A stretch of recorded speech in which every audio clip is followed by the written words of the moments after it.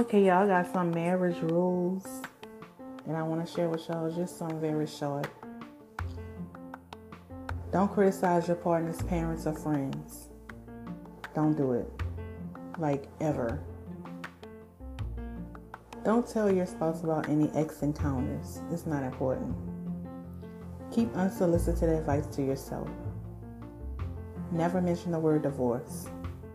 Never call each other disgraceful and disrespectful names. Don't take charge all the time. Don't go to bed mad. Don't bring up past arguments. Don't keep secrets. Don't take charge all the time. I'm saying that one again.